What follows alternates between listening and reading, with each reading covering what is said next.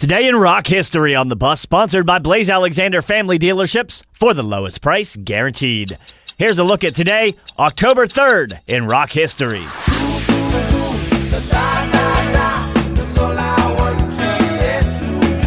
Today in 1980, the Police released their third album, Zenyatta Mondatta, a top 5 album on the U.S. chart, and features the hit singles Don't Stand So Close to Me and Dee Doo Doo Doo Da Da Da.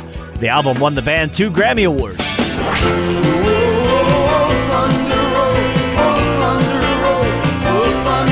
Also in 1980, Bruce Springsteen began his tour for the album The River in Ann Arbor, Michigan, where he's joined on the show's encore by Bob Seger for a performance of Thunder Road.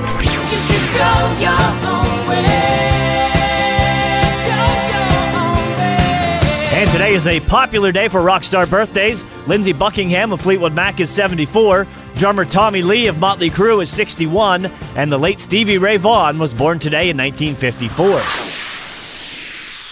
And that's today, October 3rd, in rock history.